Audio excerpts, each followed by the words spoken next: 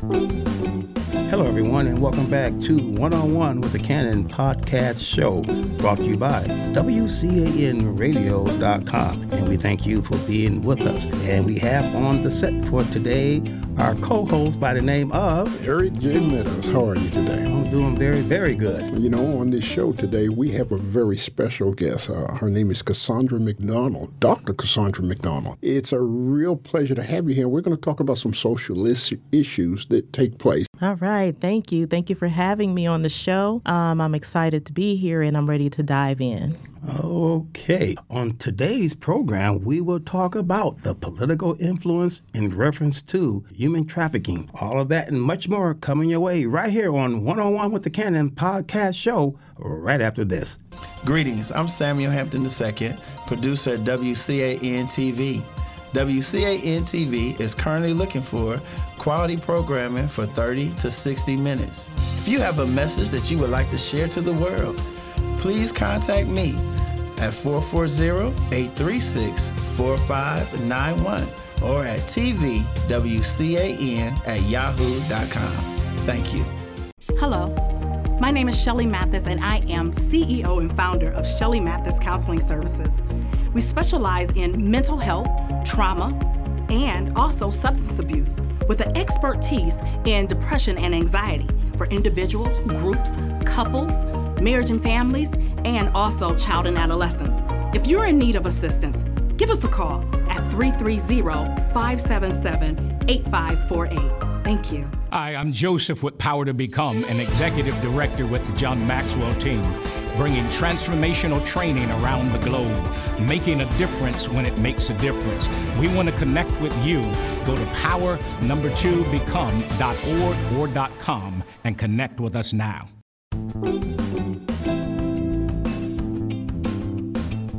And since we're getting into the show, let's talk about this. You as a political standard in East Cleveland. Why don't you tell us about yourself, Doctor? Okay, so I am also a law and policy analyst. So a lot of my work is done in various areas, but specifically for the show, I want to address the human trafficking as it relates to urban communities. Well, can you break that title down for us?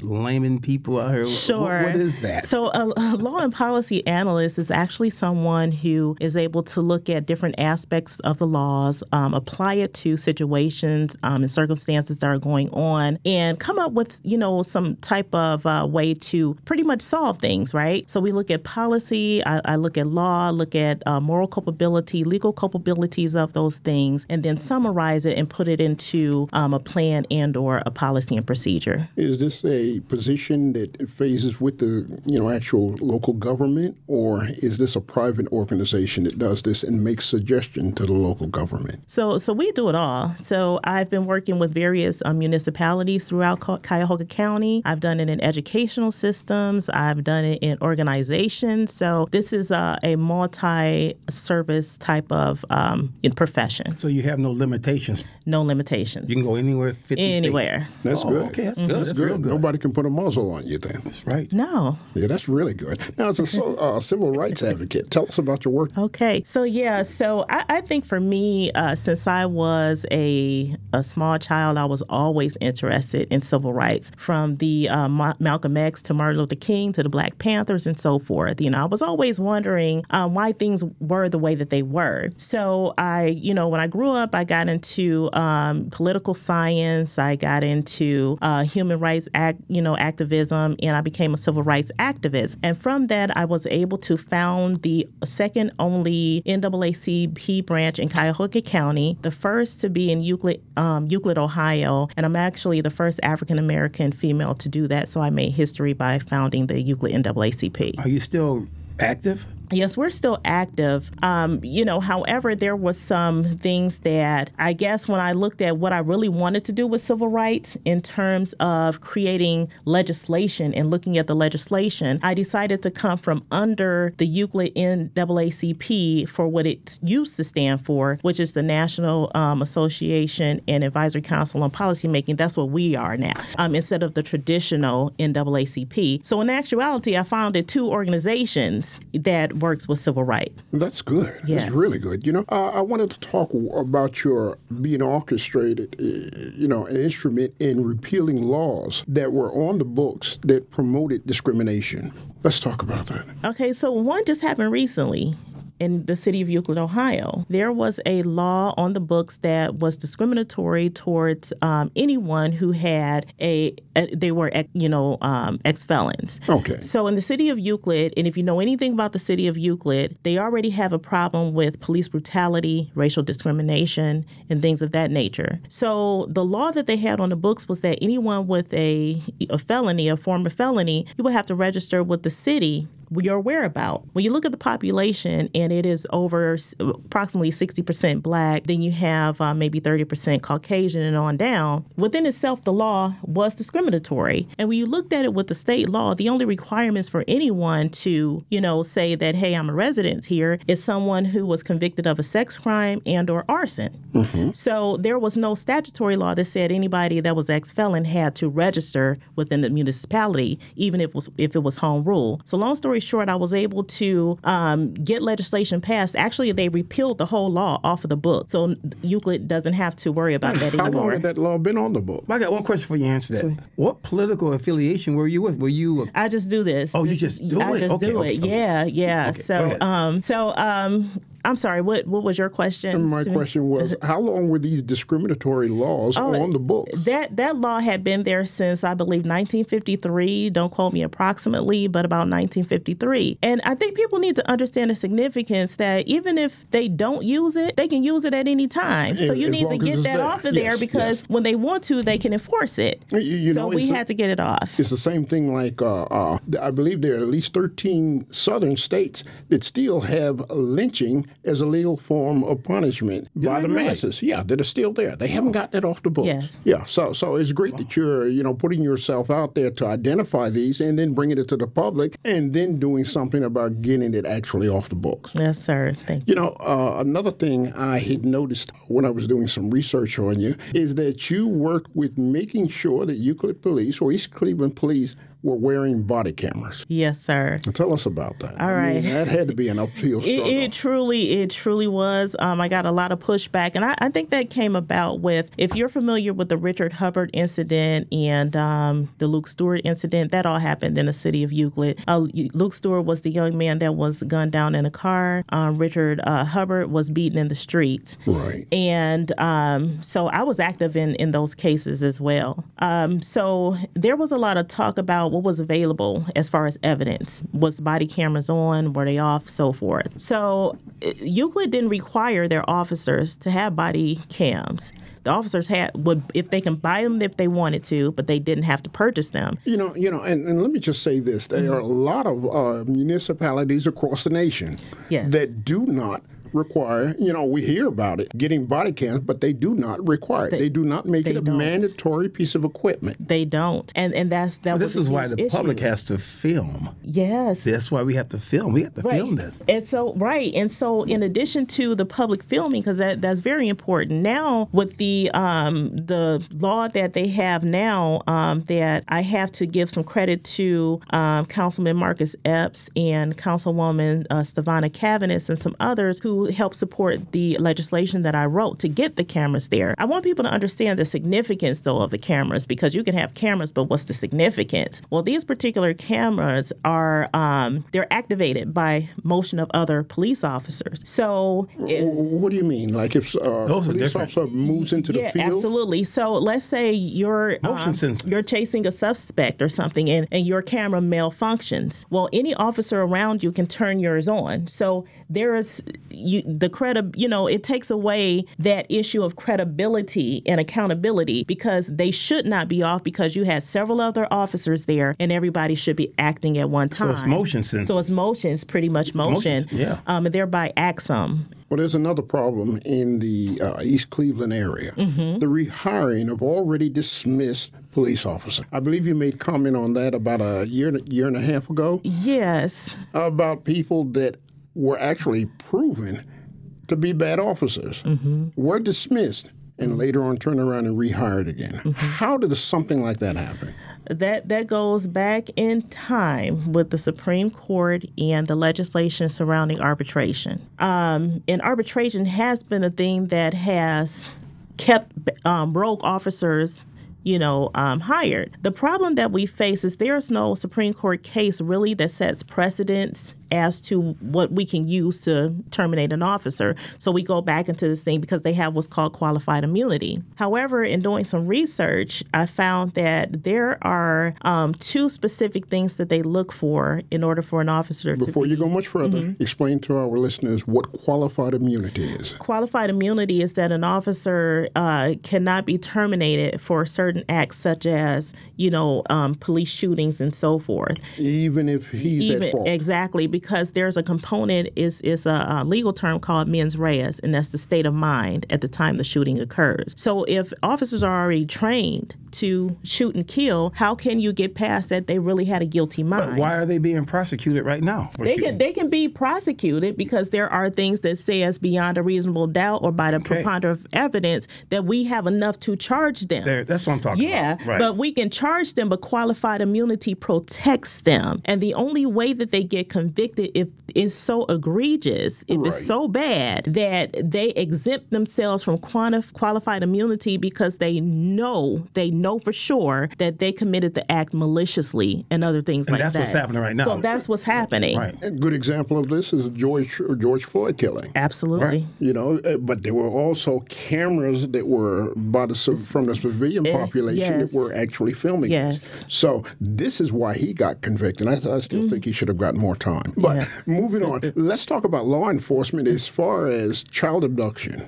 Trafficking, human trafficking. What's happening in the courts nowadays? So the courts, I think they're coming around to more programming, safe harboring for our children. But I think they're still very dysfunctional in the way that we have to look at how we protect our children politically, because a lot of times human trafficking cannot move across state lines and different things like that without some other influence besides a regular person. And I think that when we look at it more in depth and we look at the money that human trafficking brings in. That's what I was going to go to next. Right. When you look at the money, when you look at those things, you have to know that there is a larger entity that plays into human trafficking. And that's where we have to start going. And does it have an example? Give me an example of that, the larger part of that. So let's say, for instance, when we have, let's say the city of Cleveland had the basketball championship, or we had the RNC, the Republican National Convention, and we're bringing in all of these,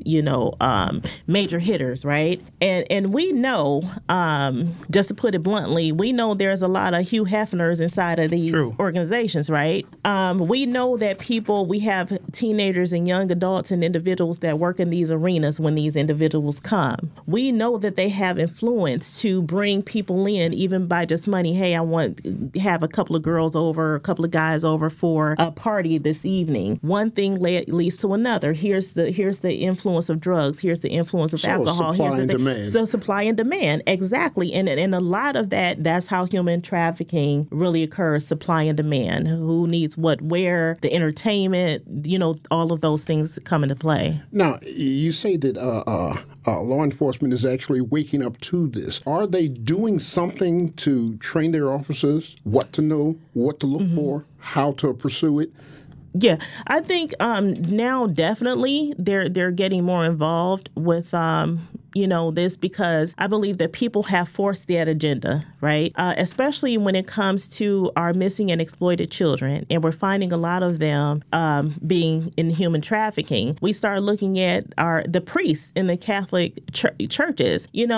As much as they may not want to say it, they are human trafficking as well. So yes, their law enforcement is now taking a look at that. But my thing is the aggressiveness of catching perpetrators needs to occur. Okay. And what do you mean by aggressiveness? Because we talked about that before. Yeah. Here's the thing. These laws are very fundamental, so to speak, right? Yes. So we have to let's look at punishment from a different perspective. There's retributive justice, right? Meaning that whatever they are sentenced to should match the crime. We're seeing people just get off It's too lenient. It's too That's one of lenient. the It's too things lenient. I'm saying. That's what I said. As long as you've got the money and got a good lawyer, you're getting off. You can get off, right? And in the meantime, these young adults or these children, even adults who are trapped into human trafficking, have lifetimes of psychological and emotional, issues because of that. But that can't even be addressed if the courts don't have the teeth, to go ahead and pursue that. And that goes to the punishment does not fit the crime, because these individuals live this for a lifetime when they get slapped on the wrist. And your economic status There it is. should not exempt you from appropriate punishment. As Harriet talked about, it's a big money industry. Yes, it is. That's Let what it me is. ask you about this then, because as you said, your economic status, since a lot of these people that are being trafficked are coming from middle to low income areas, low social groups that the courts really don't look at. When they end up in this situation and they grab the person who's the perpetrator, who's caused this to happen, if he's got enough money, what are the courts doing knowing what's happening? They know what's happening. So that's threefold. Courts have always known that there was something going on that was wrong in lower economic communities, communities with lower educational statuses. They've known that. A lot of times our courts and our systems perpetuate things like that. And they've always turned a blind eye to it because, hey, that's how it is in the ghetto. We're going to leave it that way, right? It's the ghetto. Right? That's how they look at it. That's how it is. So they don't turn attention to it. Now, when, let's say the human trafficking occurs, right? And it occurs because they've already set up the conditions for these children and families to be that way. Here's the human trafficker offering them, here's money for this, here's money for that, here's money for that. So now I'm going to pull you in. Okay, this trafficker gets caught and they go to court. Now the trafficker is going to say, well, no, they knew that, this was going on. I didn't take advantage of them. They asked me for a favor. They volunteer. They say they volunteer. And then now the courts are looking at it like. But can they call it consent when you're dealing with a child? They can't call it consent, but it's the psychology behind the black child and their family. I think that's what it is. It's the psychology. We love our children just like any other race. That's true. The fact of the matter is that we are always put in the back when it comes to justice, when it comes to rights, when it comes to things like that. Our agenda is never set. It's never first. Let me ask you this, not to detract from this issue, but when we look at culture and we look at the redlining that goes on in certain neighborhoods, and we look at the ARCO recycling thing that took place back in 2011, there was $30 million that they were ordered to pay. And yet we see there only, $70,000, $80,000 went to the families, the immediate families that were in that immediate area. How do we catch up? How do we get to a point where we say enough is enough, and if you're going to do this, $30 million isn't going to settle this? Let me tell you something. I was one of the first people who did a news conference on that dump site over there. Yes. And the problem is not just ARCO. The problem was the elected officials who let that crap come into the community in the first place. And these same elected officials that let the child trafficking or the human trafficking continue? Pretty much they're one and the same. Now, do we have good officials in there? Yes, because it's hard. It's hard because you're fighting up against a lot of corruption. And I'm going to call it what it is. The problem is ARCO couldn't have come in there and done anything if that council said, no, I don't want you here. Or yes, you can be here, but under these conditions. It's no different than having legislation and ordinances that says if you want a liquor store right there, you have to close at this time, you have to do this A, B, C, or D, else we're going to shut it down. Well, the council had agreed to actually ARCO coming in there and dumping a specific garbage or waste there. But then they took advantage of it. No, they didn't take advantage. When the city council in East Cleveland, because it was Mayor Norton, I was also one of the first people to do a recall on him. So the problem is that, number one, when they brought it in, why would ARCO refrain from doing anything if legislation never set parameters for them not to do it? Right? So there was nothing to legally say they couldn't do certain things. So the type of waste that they were allowed to dump and them dumping that plus more, or you're saying that wasn't on the books to protect that neighborhood? So this is what the waste was, and I think I want to clarify what the waste is. The waste could be a demolished home, but the paint and the chemicals that emitted off of the paint and the fumes going into the air were toxic. You talk about the other materials that are in the brick at the time when the building was built.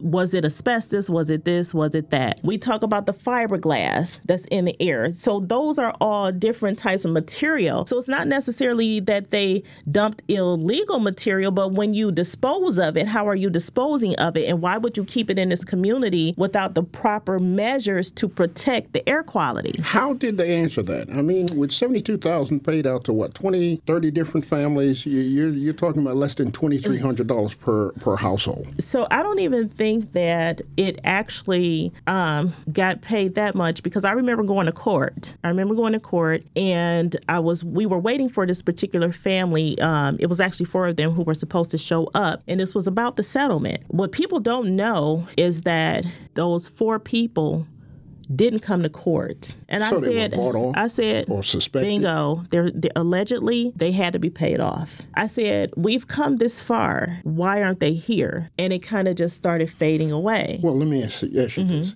Okay, the problem's still there. You've got Arco Recycling.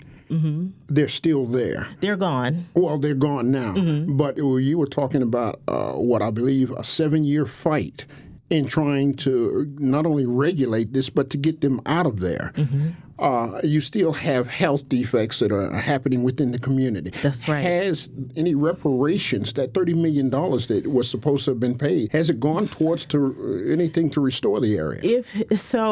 East Cleveland in itself is another show. And I'm just going to be honest. The problem is that, and if you've looked at the news recently, there's been a lot of information put out there that the money from the CARES Act and the stimulus and to go to different people, that it is not being spent the way that it should, that is being favored over certain people versus the other. So it all goes back to when East Cleveland was first put into fiscal emergency because of misappropriation of funds and these things. So in as much as they take 2 steps forward, they go 5 steps backwards, right? So what hope have we got towards the courts being able to have teeth to stop the human trafficking that's going on, not just in East Cleveland, but throughout all of northern Ohio? You know what? It's not. So the courts is there for punishment. What you want to find out is, where is our FBI, our human trafficking task force, our Don't we have them? Yeah, that's what I'm saying. So before we even get to the courts, let's get the people out there to start bringing these cases to the courts so that the judges can do their due diligence in putting these individuals behind bars. So we need better legislation. We need better legislation. We don't have it. It's too lenient, like we said earlier. Lenient. Yes. It's too lenient. Yes. Mm-hmm. I got to ask you a question, and I'm hoping I'm not putting you on the spot. What's your feeling on defunding the police? The present status quo is there. What's your feeling on that? I don't. The terminology is going to kill it, because when you talk about defunding, because anytime when you have a group of individuals, rightfully so, because I stand on this side where it's police brutality. I've witnessed people getting murdered. I've seen rogue officers. I'm out in the thick of it. So I'm on that side, right? So I know that there needs to be something done. Now, if I'm saying I want to defund the police, economically, how do I punish them but keep us safe? How do you? Okay? Mm-hmm. So it goes back to... It won't work. It goes back to, this is some other legislation that I wrote for the city of Euclid, because defunding can also be a matter of, let's rearrange how the dollars are flowing. And that's how it should be thought of. So this is what... Wait a minute, let me break in. They're going to use that to actually limit police officers.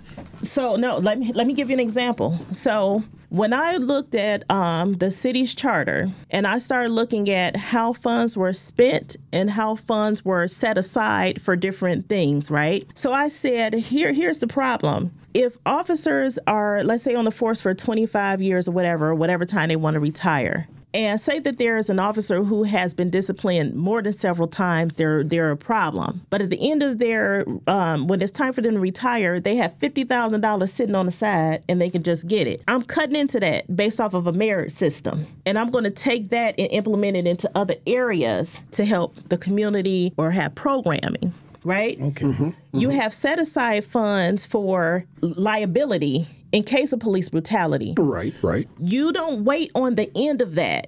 You chop some of that liability money up and you put that on the forefront to keep your officers from doing it. Why would I wait till I get a lawsuit to use it? I'm going to take that money from this pot and put it here as a preventative measure. Okay. So it's not necessarily defunding, it's being smart with the way the money is being spent. Restructuring the money. Restructuring. Yeah. Well, with the new police that are coming online, and I know time is running short, but with the new police that are coming online, what type of training are they presently getting when we're talking about human trafficking, when we got drug addiction, we've got police brutality? What is the level of training that they're getting nowadays? Is anybody looking at that? It's different for different things. I'm excited about the human trafficking part that they're getting, and I think for the most part, people want to protect kids and things like that. So I'm happy about that. When it comes to the other training for police officers, I'm going to tell you something. And I developed a program, and it's actually in Georgia that I'm trying, and it's called CBT management, which is cognitive behavioral therapy management, which gets to the core belief systems of a person. You can put a blue uniform on, a orange or green, but your core belief systems, I don't care who you are, your real core beliefs are going to come out sooner or later. Yes. So what I would like to do is have a prerequisite course that before you even apply to the academy, you have to do this course called CBT. And what it does is I challenge your thinking distortions, your thinking patterns, and so forth, because I look at how you respond immediately. You know what? They had a test like that with the Highway Patrol called the employment Otis employment test. Yeah. It was a very long test, and it was very repetitious. It was repetitious. That's right, because it's alternative thinking processes. So because I worked in a mid-security prison, and I had 133 males on my caseload. So this is what I was trying, this is what I did as a therapist with them. And I'm going, wait a minute, this can be used in multi-discipline, everything from educational systems, because we are not in touch with emotions. So are we talking about rehabilitating the police or actually getting a whole different type of police? A whole different type of police. Different type of police officer. Okay, let me break it in. When I took my test for the Highway Patrol, it's called the Otis employment test. It was like 600 questions. What they want to see is repetition. So they might ask you, what would you like to do? Go fishing, get $1 million, or take a nap? You're going to say $1 million.